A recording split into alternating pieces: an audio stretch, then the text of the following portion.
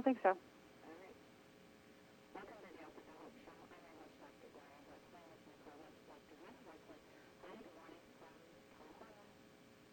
Good afternoon from New York City, Mom. Hello.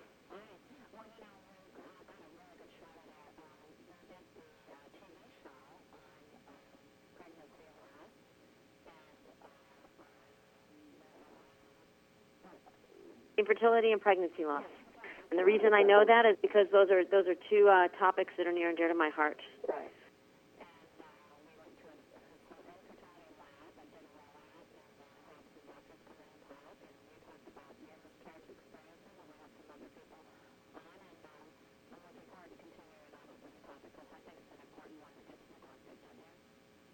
Absolutely.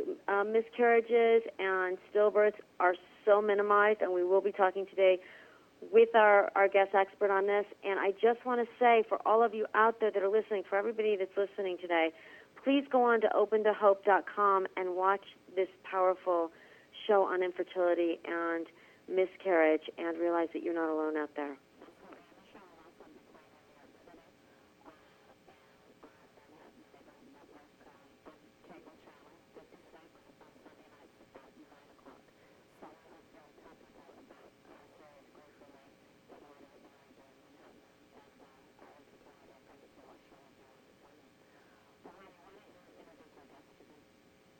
Okay, I'd love to. Our guest is also on the East Coast. She's in Pennsylvania, and her name is Robin Lentz Worgan. Robin began writing after her first pregnancy ended in miscarriage. The stillbirth of her third child, Margaret, led her to write a self-help memoir titled Journaling Away Mommy's Grief, a book and a journal for mothers after stillbirth or infant loss. Worgan is a freelance writer, speaker, peer counselor, mother, and a teacher. Welcome to the show, Robin. Hi, thanks. Glad to be here.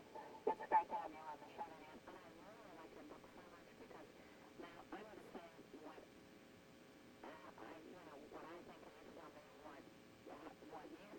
I think, and you tell me what you think. But you kept a journal, right? And then you responded to some of your thoughts in the journal as time goes on. So it's like, well, you got this.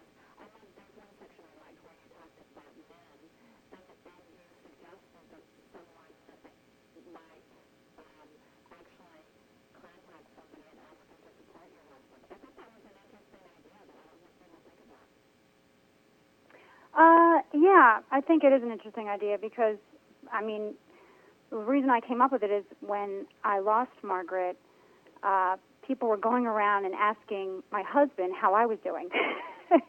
And no one was asking him how he was doing at all. And at work, I think they gave him 1 day off.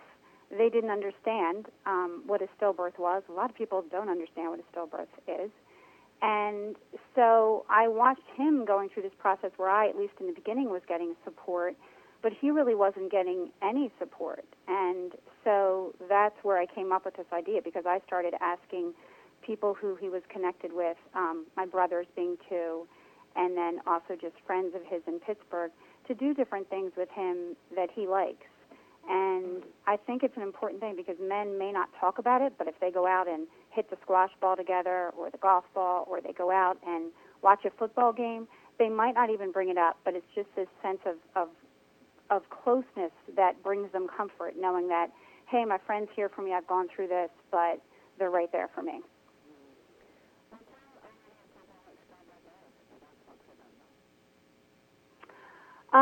Yeah, well, stillbirth is when it's after 22 weeks, a child must be delivered. And so, I mean, I've worked with people who have lost them all along, but it means that the child is born dead. And sometimes people lose the child in utero before birth, and sometimes that stillbirth actually happens while the baby is being delivered, and then the baby is born dead. But the most important thing to remember, which people, I guess their minds can't get wrapped around it for some reason, is that the mother delivers the child and usually holds the child. And so this is, as Heidi said, I mean, I had a miscarriage too, and they're so, so sad. But they are very different experiences. Mm-hmm. And I don't think people understand the difference. Well, and I would think, Robin, from someone that's had just the miscarriage experience a couple of times, what I was grieving was the future that I thought I was going to have. As you said, losing a miscarriage is you lose all your hopes and dreams, and that is why they call it expecting.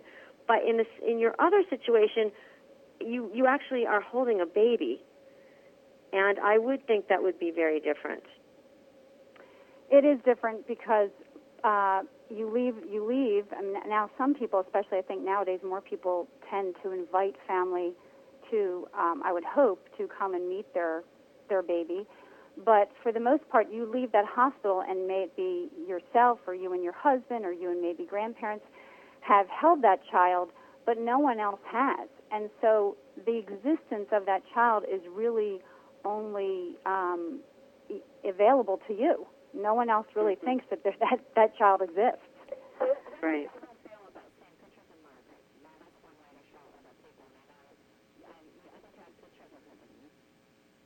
I did have pictures of her, and it's something I'm so happy about. I think most of the nurses that work with parents who are losing a child are just incredibly well trained, and you're in such a, I'm sure you use this word probably too often, but you're in such a surreal state that you really can't make decisions for yourself. And I was so happy that they asked me to get pictures.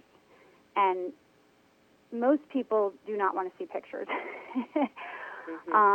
But I remember them asking me and saying, you should take the picture, you won't regret it. And I'm so glad I have them. There's a part in my book that I say where, my sisters didn't want to look at the pictures, and that was hard for me.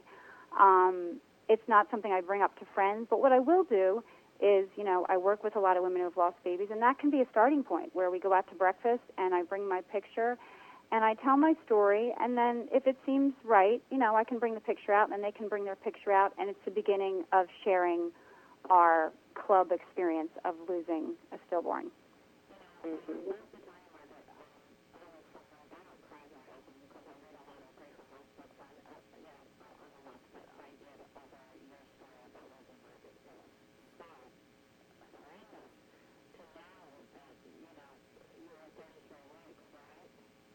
Yes.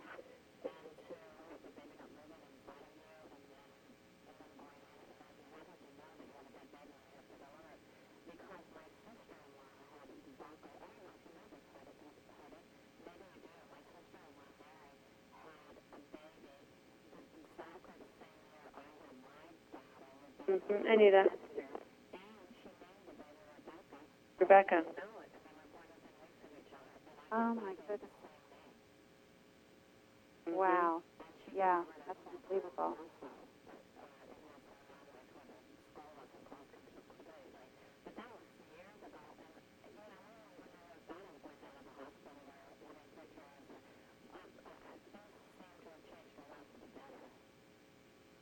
Yeah, I think they have. I mean, even to the point where most states have where you can get a birth certificate for your child because the baby was born. And so that's been a great fight that has come.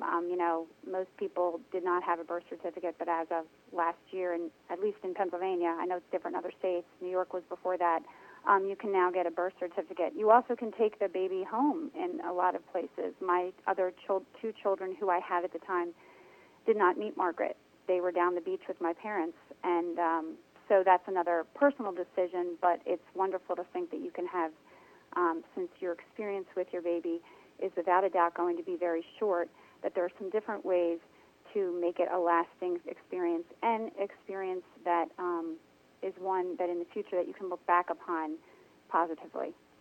And Robin, I think you're making a really good point here. It's a very personal decision, and there's not a right or wrong answer on who should meet your baby, and if your other children should be brought in. You need to make that for people out there that have to make this decision. It's up to you. There's no right or wrong way. You have to assess the situation at the time and do what's right for your family at that time. No, I think so, and that's once again why I wrote my book, because when this first happened to me, I turned to reading because I'm a ravenous reader, and I couldn't really find anything except little snippets that had happened to different couples. And what I really wanted was to see someone's journey, just to know that I wasn't crazy. And I think each of us, our journeys are different, and like you said, it's very personal, and how everyone handles it is their own way, but they should feel validated to handle it the best way they want to keep that connection with their unborn child. Well, that's it. And I remember there was a politician not that long ago who brought his baby home, and the media was scathing and very negative about it because he wanted to introduce the baby to the family, and the baby had been born dead, but he wanted to have that he wanted people to say goodbye, and that was his decision. And for some reason, people thought they could weigh in and be critical, and I found that very odd personally. So I'm glad you wrote this book.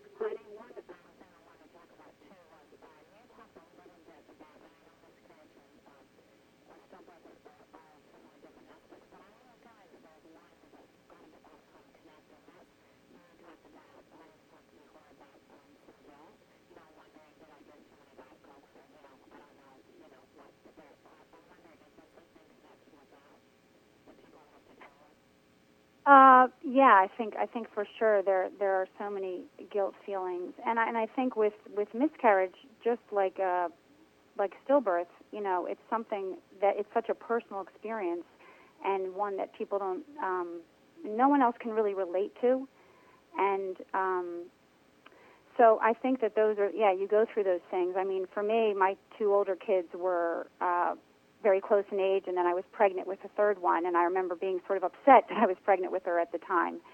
And so I would go back and think about that. Or I would think about that the week before I gave birth to her, my mother-in-law was with me at the beach, and we were really busy, and I wasn't getting much sleep.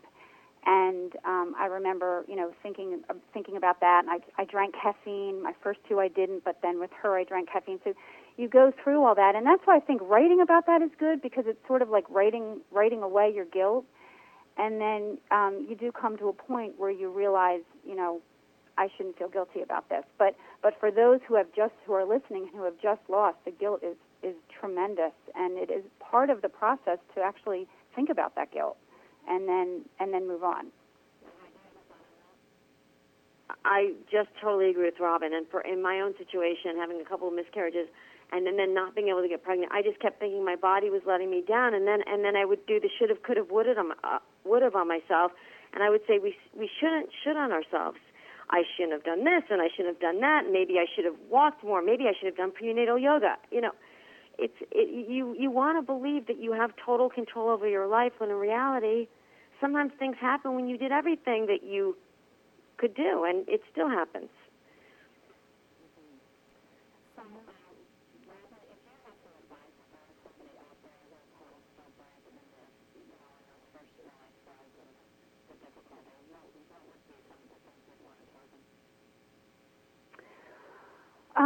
Well, I think one of the main things to do is to be kind to yourself.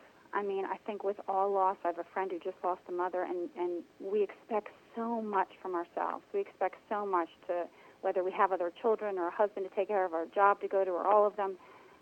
We so much want to just be able to be the one who can get up and do that. And so to be kind to yourself, do something nice for yourself every day, and just think about getting through every hour, and then every day, and then soon that will turn into every week.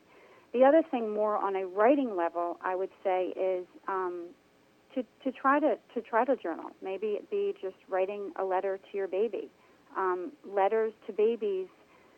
When you sit down and say, for instance, if I say I'm going to write a letter to Margaret, my daughter, that's much easier than just saying I'm going to sit down and write to Margaret. It actually builds that connection that will forever be there. For a mother, if you've lost a baby, forever you will be that child's mother.